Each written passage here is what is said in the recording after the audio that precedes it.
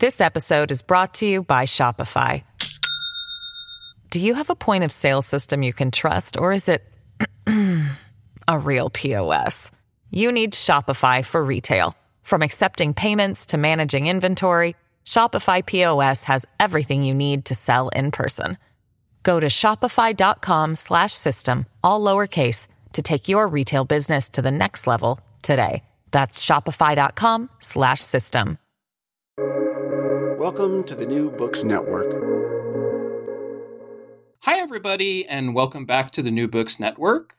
I'm your host, Steven Siegel, here on New Books German Studies and New Books History today with our guest, Jeremy Best, who will be talking with us, about his book, just out with University of Toronto Press 2021, called Heavenly Fatherland, German Missionary Culture in the Age of Empire.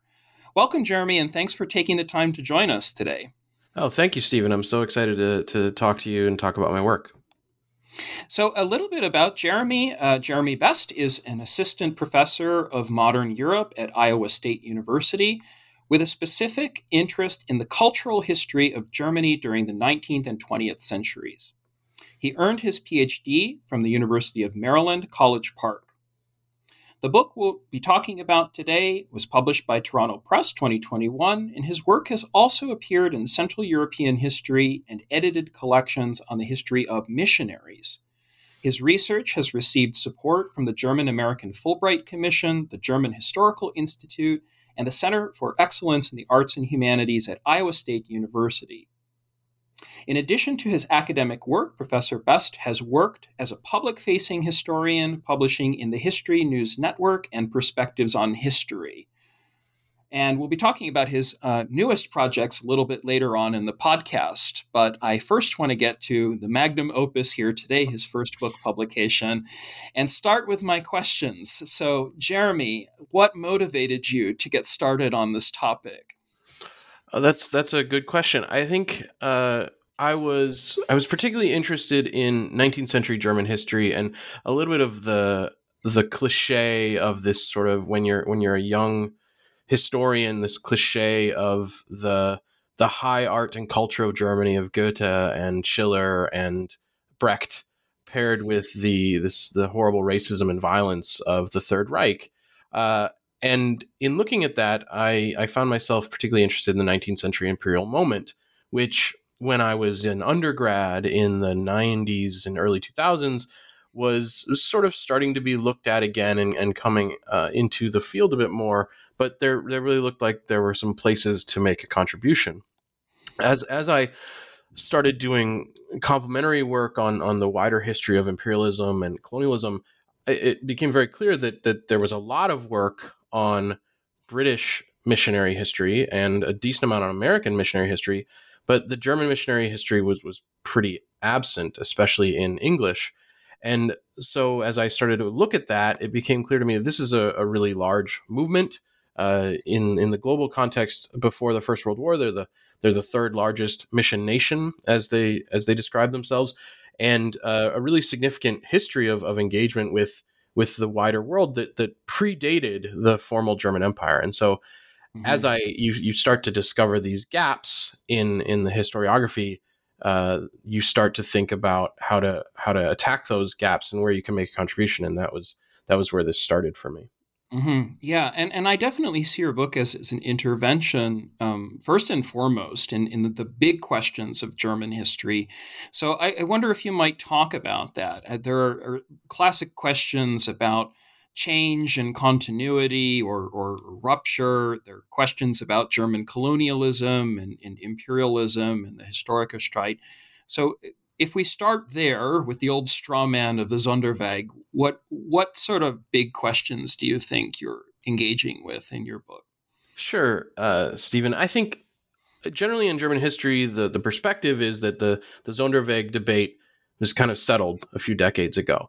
But what I observed in the historiography around the German Empire was that it was sort of cropping up, the German colonial empire, sort of cropping up again in this sort of alternative Sonderweg in works uh, on the particularly on the genocide in what was the colony of German Southwest Africa against the Herero and Namakwa peoples, and that absolutely is an important history to understand and to see how there, what if any continuity there might be between genocide in the colonial empire and the later genocide in Germany and in Europe. But what I found lacking in that was that without taking away anything from the uniqueness and the important uh, emphasis that needs to be placed on the events in German Southwest Africa, to my view, it fits into a much wider narrative of European colonial genocides and Western colonial genocides. We can include the American Philippines War. We can include the French in the Upper Volta during World War One as examples of this. That once again we see Germany being identified as standing sort of outside of the so-called main narrative of history, and when in fact I think there's a lot of evidence that it was not.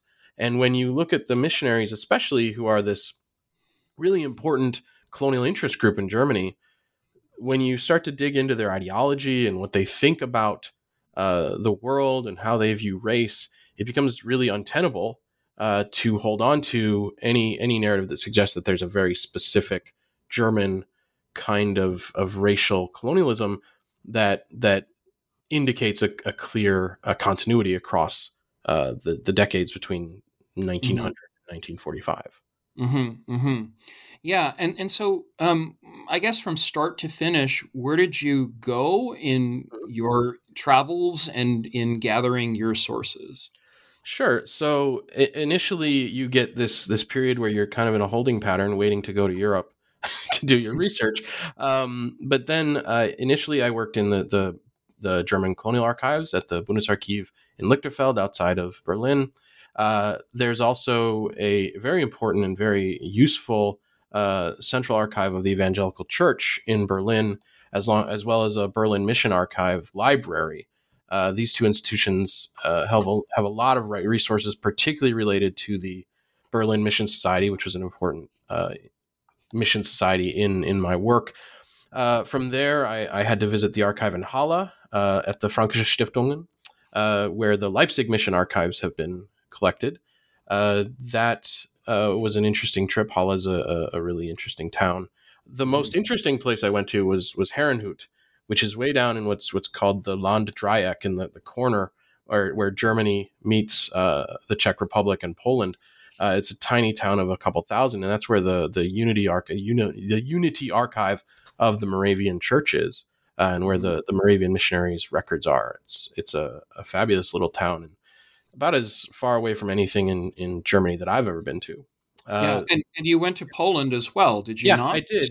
That was later, and I before I went to Poland, I went to the archives in Bielefeld of the Bethel Mission, as well as the Wuppertal records there. But in Poland, I went on a trip because I think one of the most interesting chapters in the book, and one of the most important ones for explaining why missionaries indicate, if you will, a discontinuity across World War One and the 1920s, was to try and track down records of what were called Missionshilfsverein.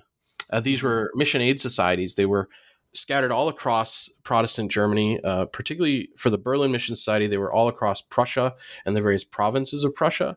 And so I visited local regional archives of the Polish state archives, trying to track down records of these Missionshilfsvereine, because as almost all of your listeners will know, the region I was visiting, which is from Posen up into Pomerania and down into Silesia, that region after World War II is sort of taken from Germany and given to Poland. The Germans are forcibly and willingly removed, and then Polish people are resettled there.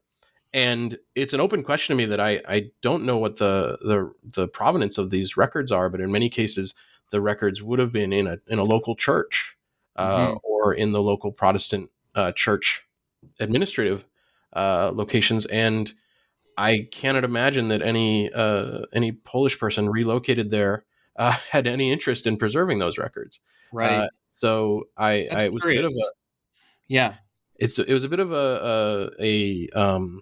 I guess what's the metaphor? I guess I was looking for a needle in a haystack, or maybe even less than that. Not even certain there was a needle in the haystack.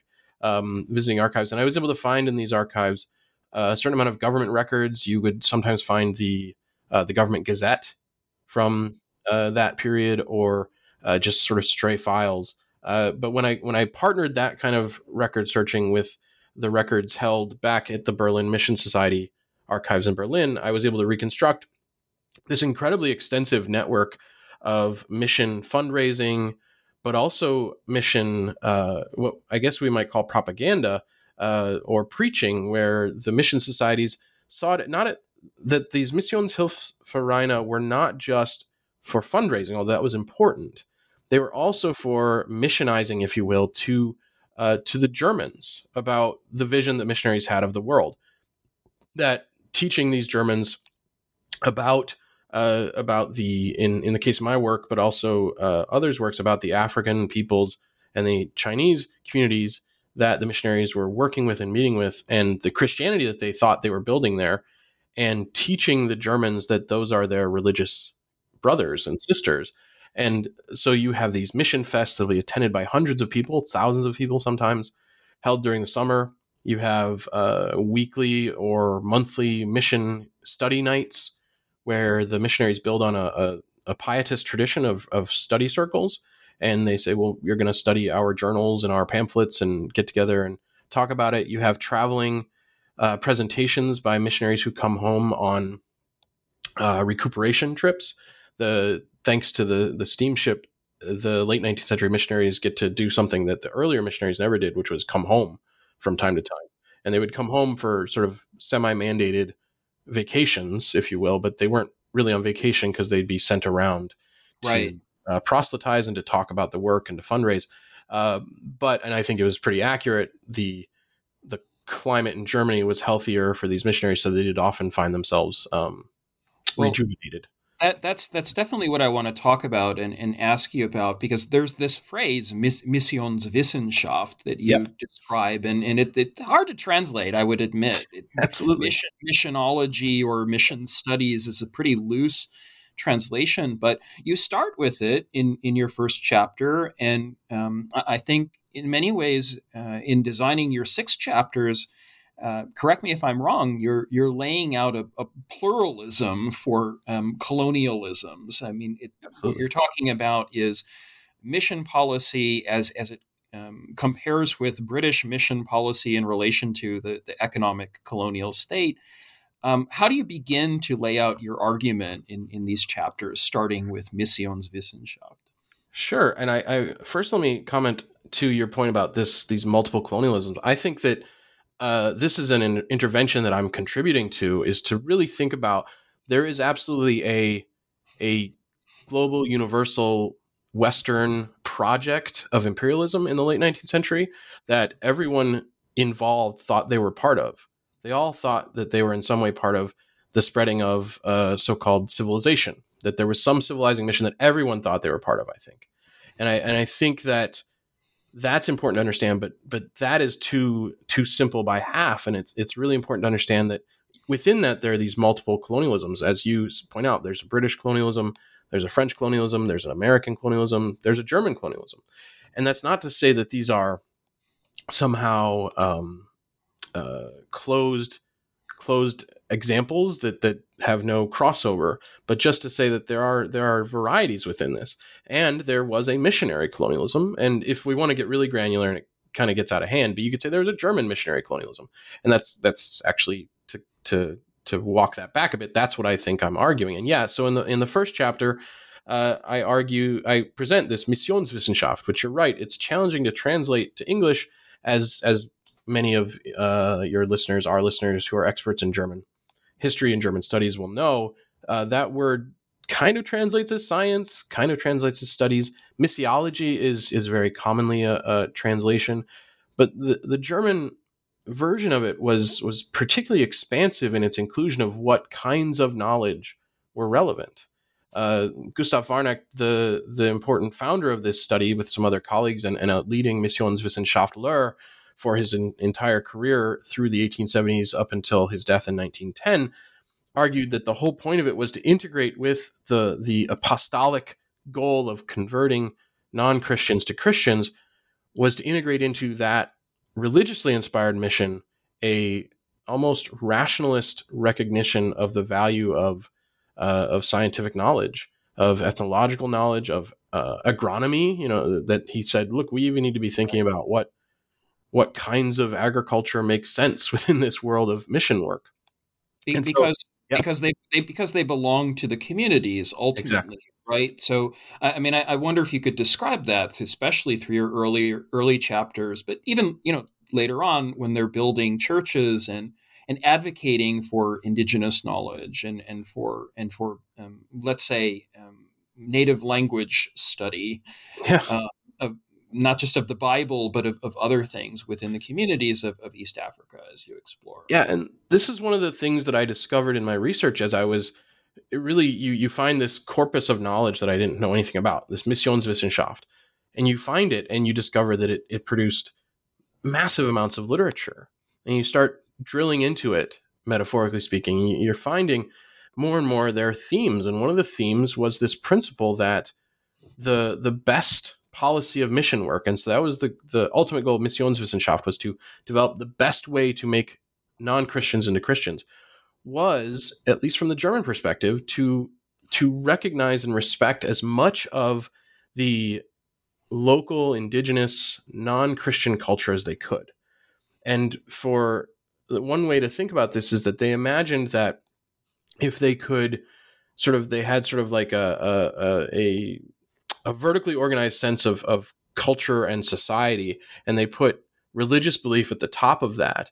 And they imagined if they could slice off from a given African community or Latin American community or Native American community, if they could slice that off and remove what they called superstition and sinful practices, slice that off and then plop their version of Christianity on top, that they could then leave alone everything else. And so they could leave alone the language, they could leave alone certain food cultures, they could leave alone maybe even certain elements of marriage practice or labor practice. And in this, they came to this, and this helped sort of stimulate an internationalist view and a maybe cosmopolitan, or to use a 21st century word, an inclusive relationship to Christianity. And that they thought that if they could preserve the local previously non-Christian culture and build a new culture, what they call a new Volkskirche, a church of the people, that they would be enriching and extending the worth, the value, the glory of the Christian church. They always said Christian, but they mostly meant Protestant. They're pretty ambivalent about whether Catholics are Christian enough to be part of the new world they're making. Let's talk about that too. Yeah. That's a whole separate Yeah, issue. that is another chapter where, and that chapter, I have a chapter about this major conflict in German East Africa around land, around where mission stations can be built, which is a place where, while I think it's safe to argue that the Protestant missionaries from Germany were pretty ambivalent about national loyalty, pretty disinterested in serving the German Empire, which is a contrast to how British missionaries are often presented, and a lot of the evidence of what they were up to. But Right. they are imperfect, and when they run into this territorial conflict with Catholic mission societies in Germany, East Africa, they fall back on nationalist arguments. They fall back. They become suddenly their Kulturkampf all over again.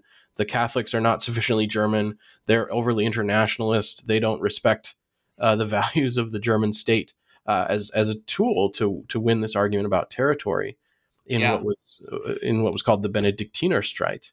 And Uh, let's come to that a little bit later on, Absolutely. Jeremy. Because I wanted to ask a big question, and again, reflecting from your source work in the mission archives or the mission societies.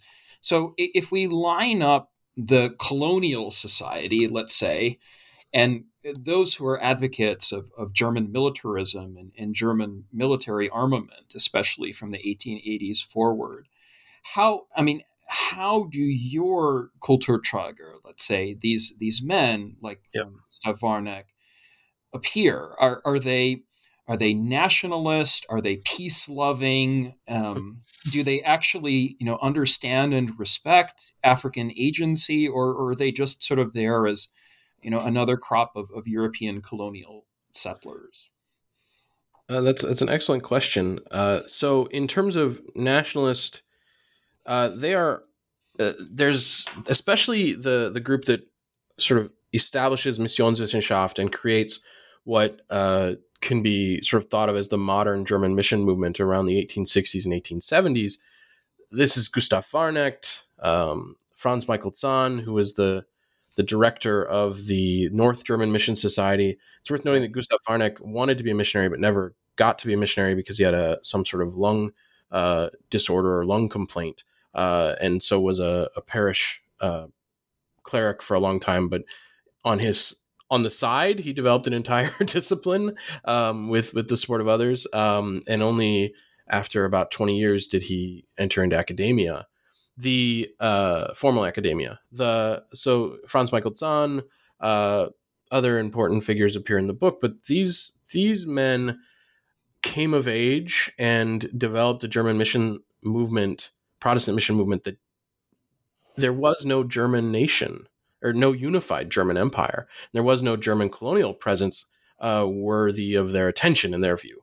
And so in that context, it was very easy for them to be internationalist and to think about themselves as transcending borders and working in other countries' empires and serving, as my title suggests it, a heavenly fatherland rather than a German fatherland.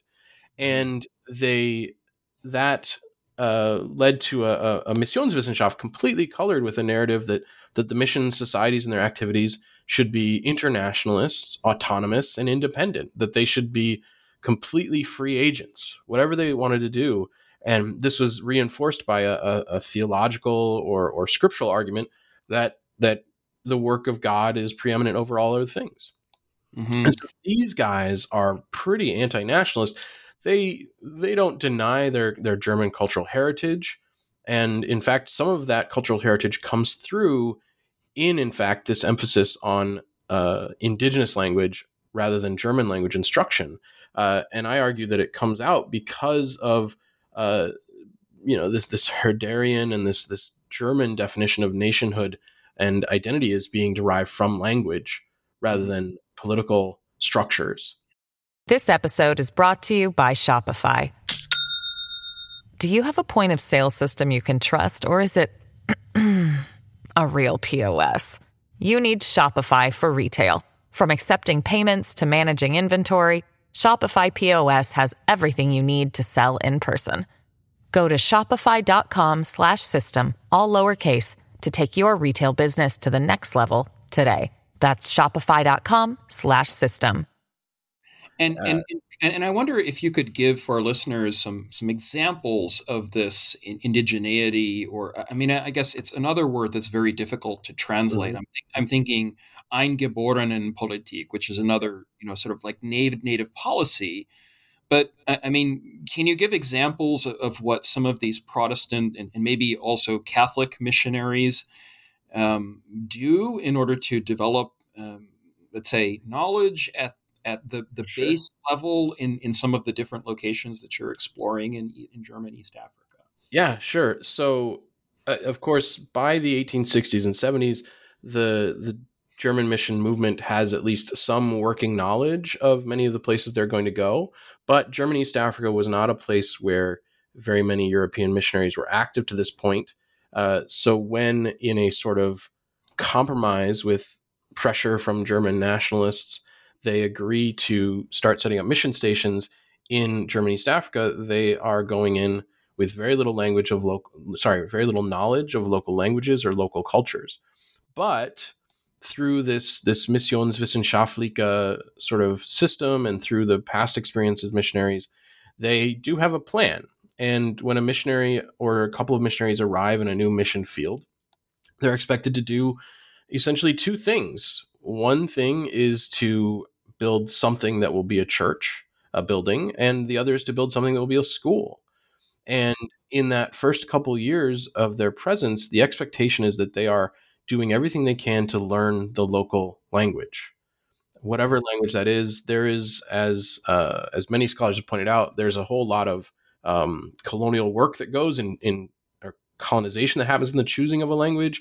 Uh, Missionaries are operating with a incomplete knowledge of local cultural practices, power dynamics. They're often at the mercy of their translators that they have, their indigenous assistants.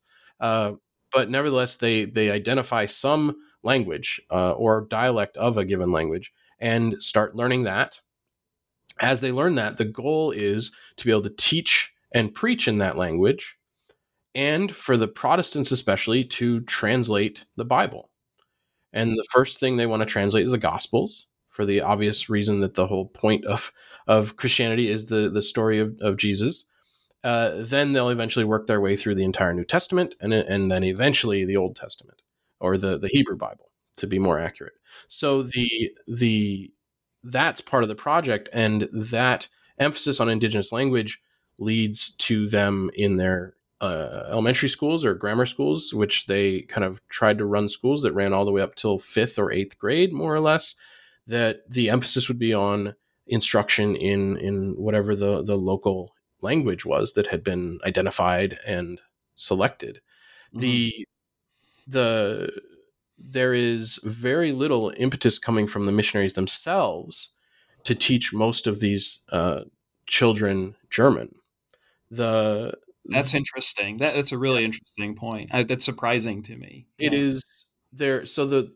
There's a couple things going on, and this goes back to what I sort of alluded to, is that I don't want to present these missionaries as sort of pure, right? They are caught Yeah.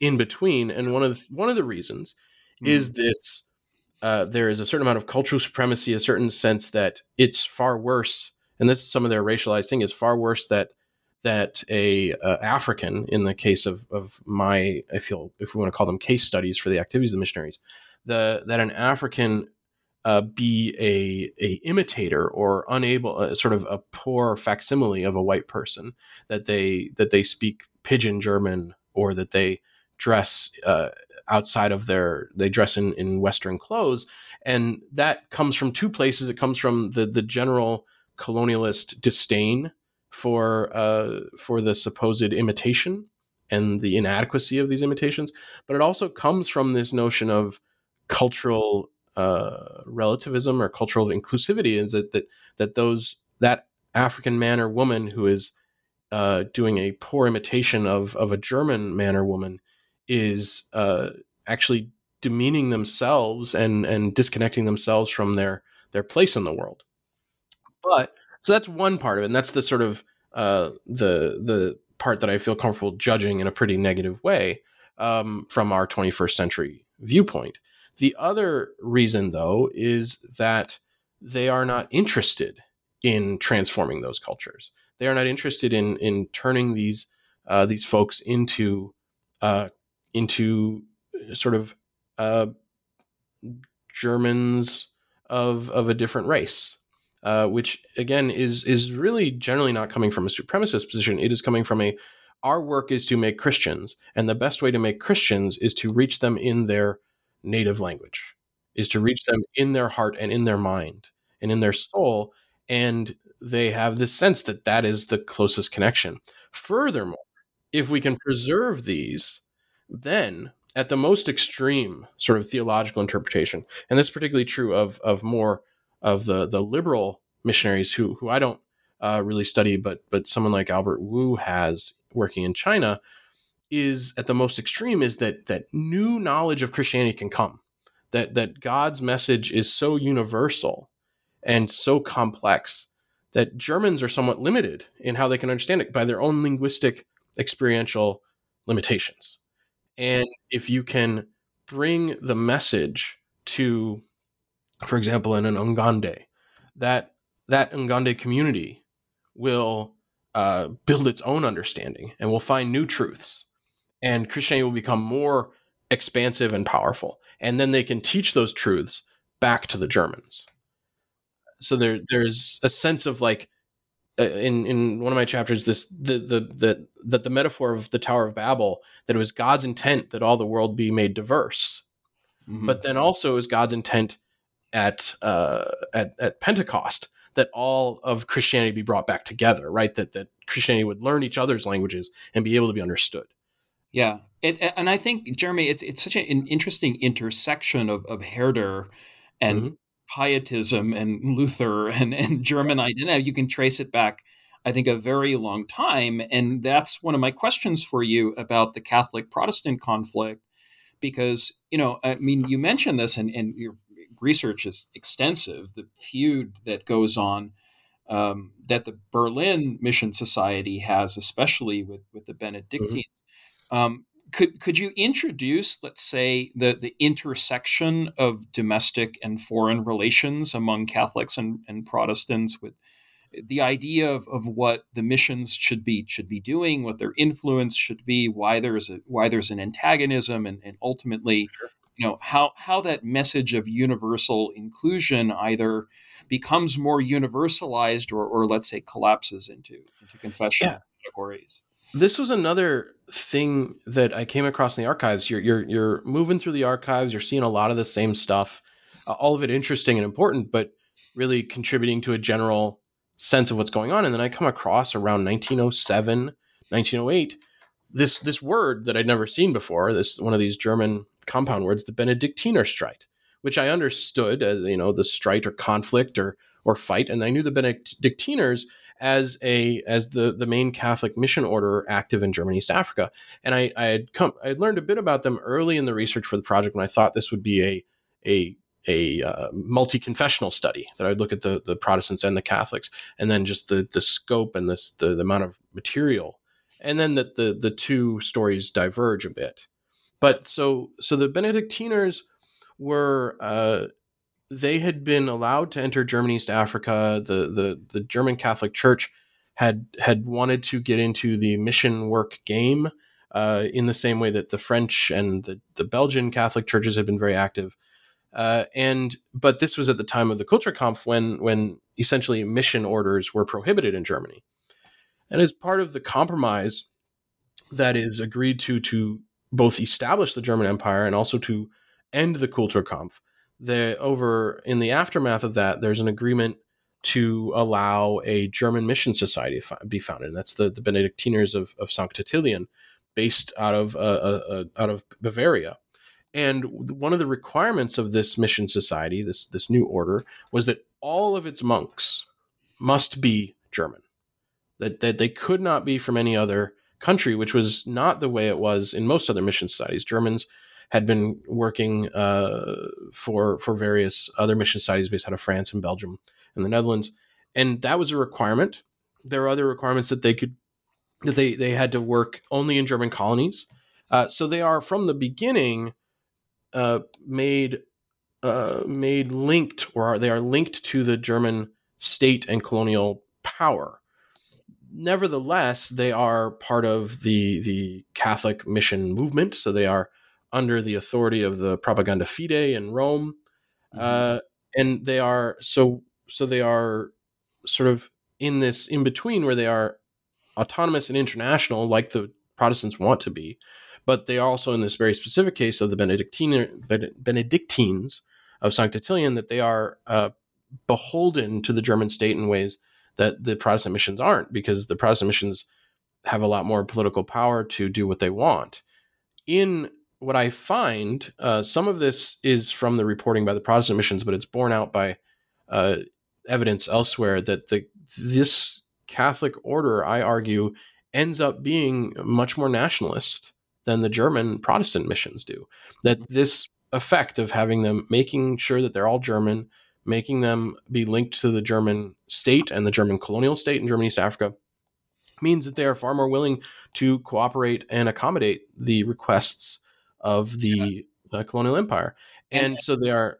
Go ahead, Stephen. I'm just curious, because it does that. I'm sorry to interrupt you, but does that Oh, yeah. reflect the Kaiserreich's politics as well? So the Center Party, and sort of the general antagonism toward toward the socialists and social democrats. I mean, how does that play out then in the So colonial yeah, space? it plays out in certain ways in that the center party is sort of the, as you know, is sort of the, they're the keystone party of whatever is going to happen in the Reichstag in Germany, and whichever way they go, and if the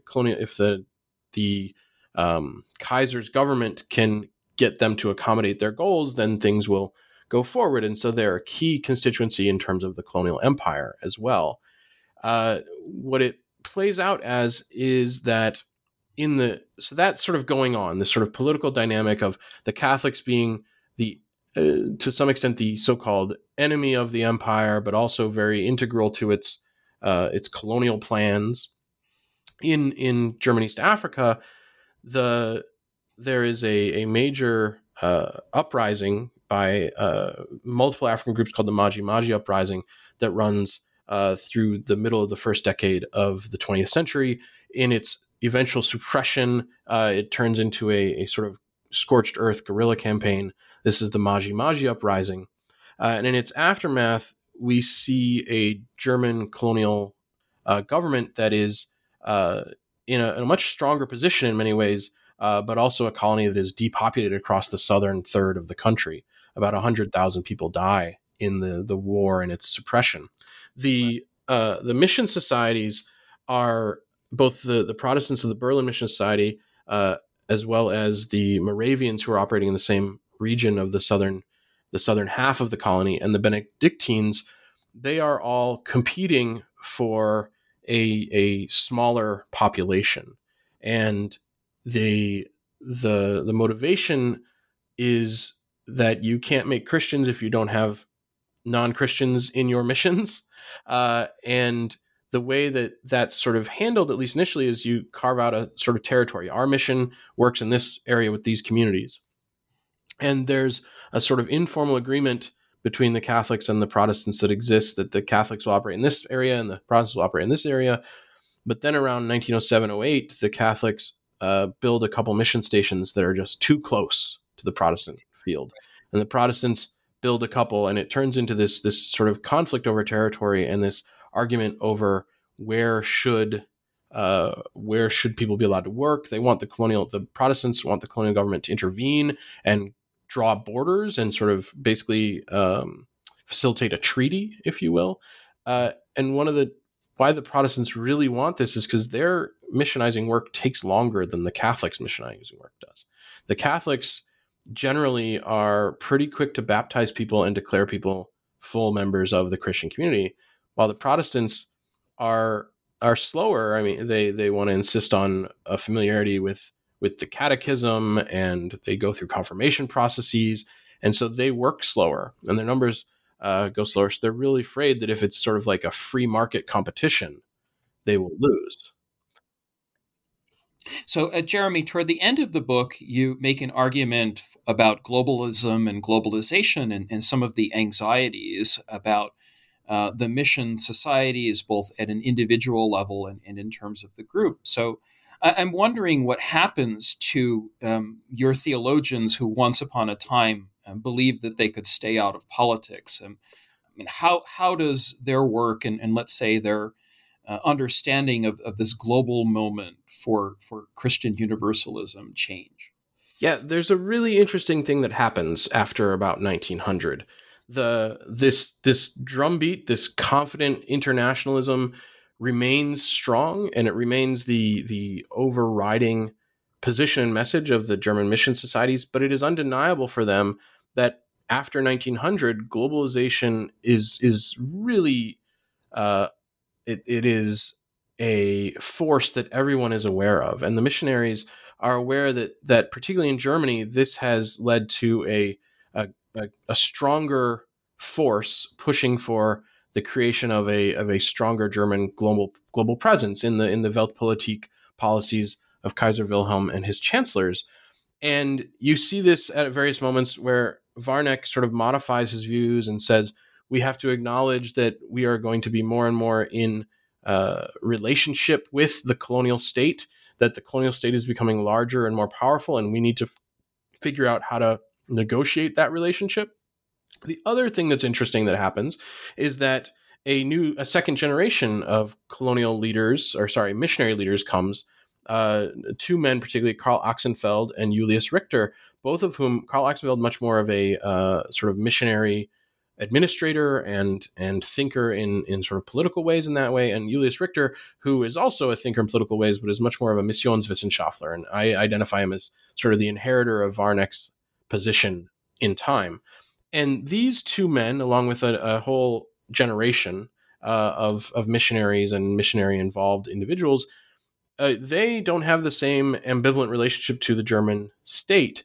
They come of age after the empire has been united. They come of age during the imperial period and the colonial period. And so they are, while still committed to the globalist, internationalist, universalist message of the mission movement, they are nevertheless a little more amenable to recognizing their Germanness and working within their Germanness. So they're becoming more and more influential. So that's happening. So we got these. That's two things, right? You have expanding globalization.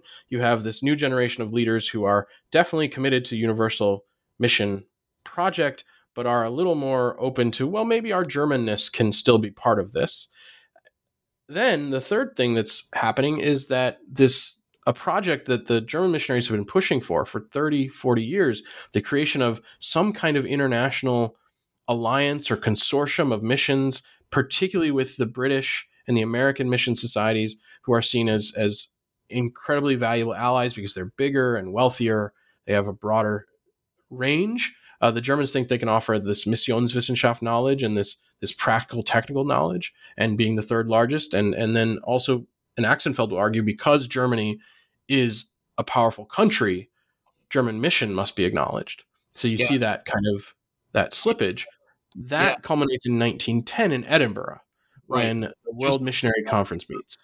what was that conference, and why was it so significant? You write a lot Sure. about that toward So the end. this was a conference organized at the initial impetus of the British mission societies, particularly around this notion coming from America and Britain that the time had come that you could evangelize the whole world in a generation. And the 1910 World Mission Conference there had been previous ones, and there was one in 1900 in New York, 1888 in London, and this was meant to be a continuation of an effort to bind together global Protestant mission. And what happens there is that there's a huge planning for this. They produce reports where they gather data from all across the mission world. They present those. There are massive conversations and debates about what to do.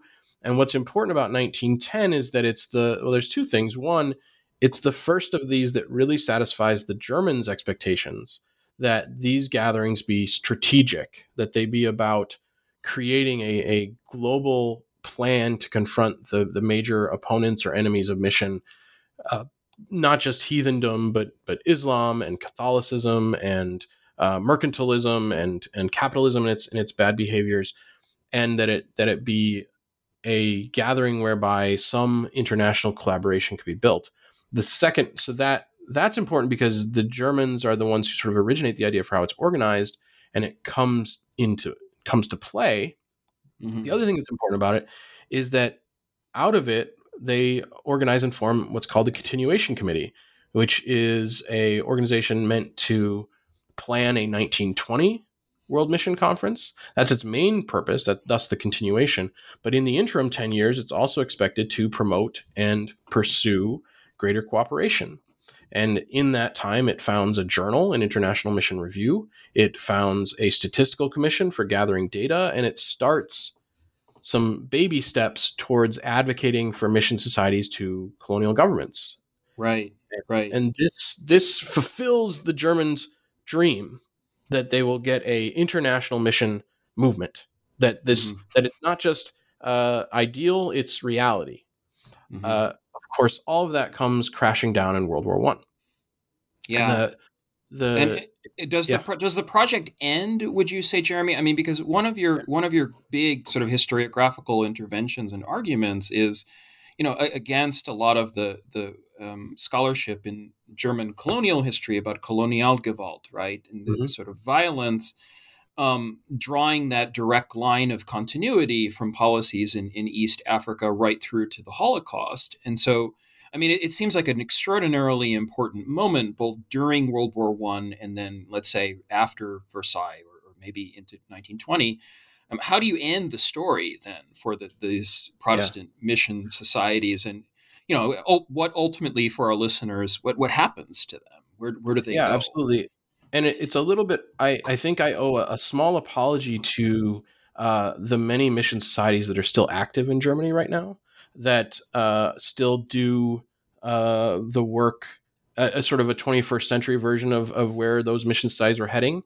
They operate as almost like NGOs, and they deliver Hmm. services and education in developing countries.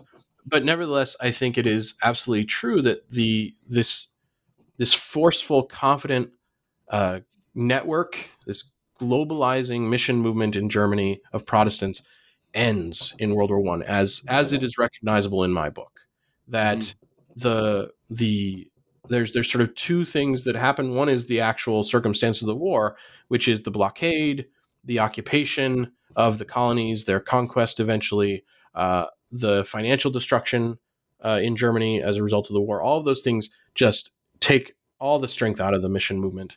And in the Versailles Treaty, the missionaries are these mission societies are not automatically permitted to return to the what become mandatory territories.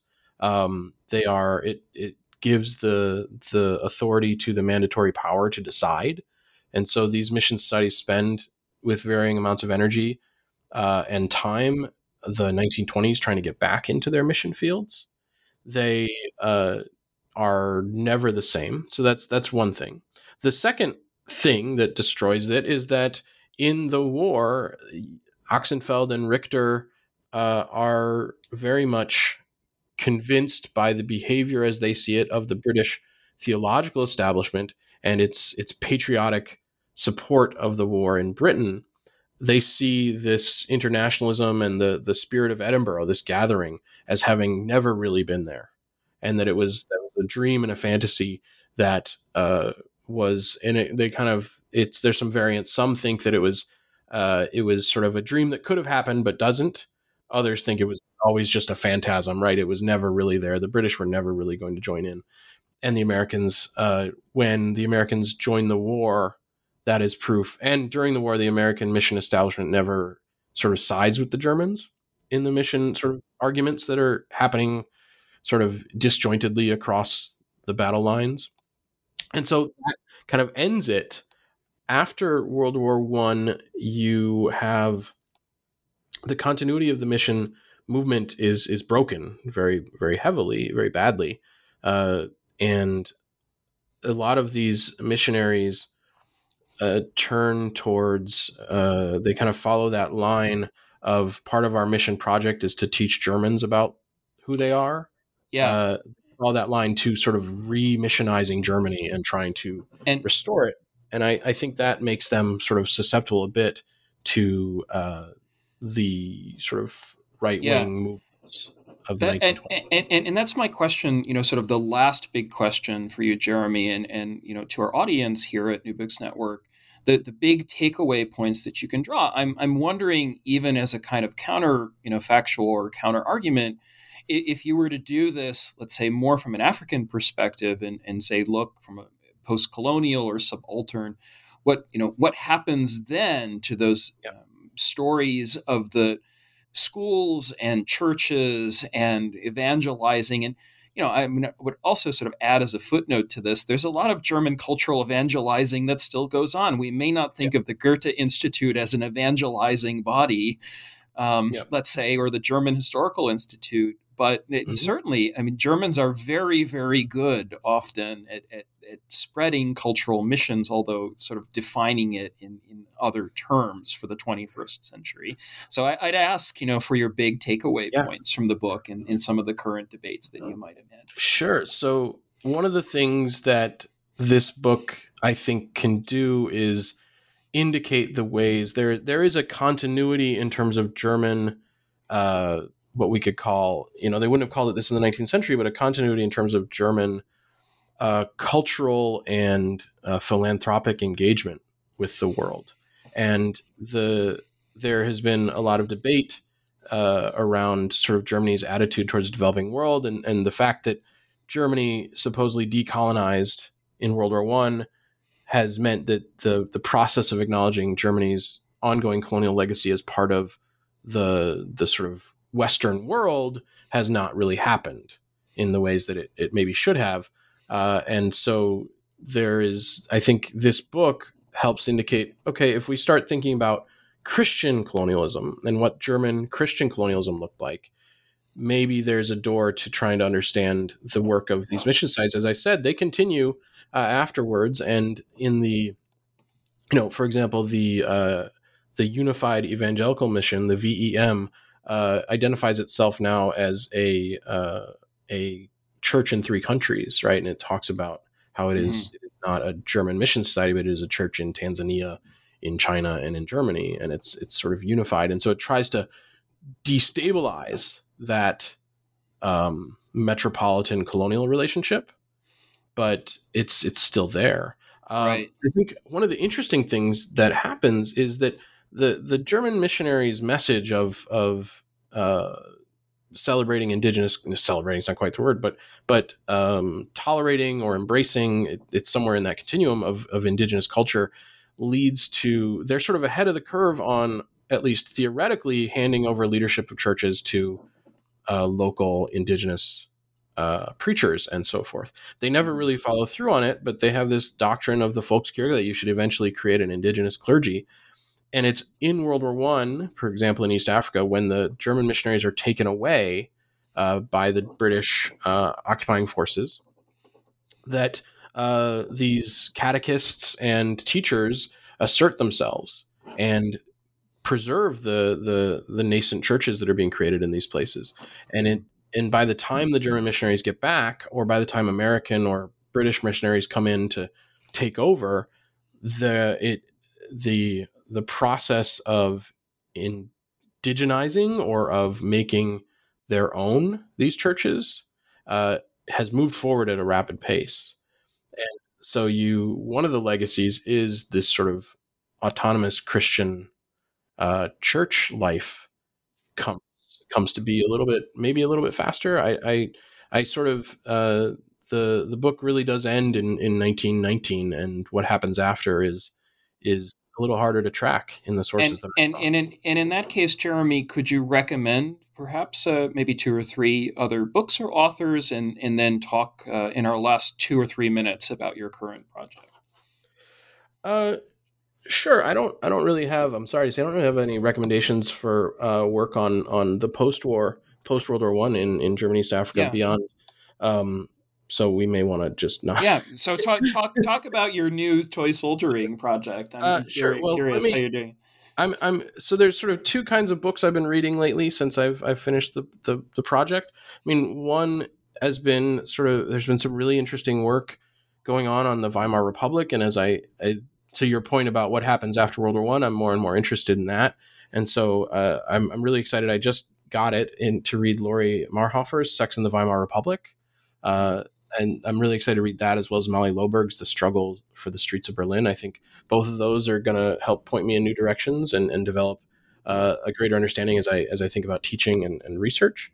But as for my new project, so I'm in the very early stages of a project on the intersection of wargaming, German American post World War II relations, and Holocaust memory. There is an interesting way in which the development of both war games for use by the military, but also war games for use by the public as a hobby, interacts with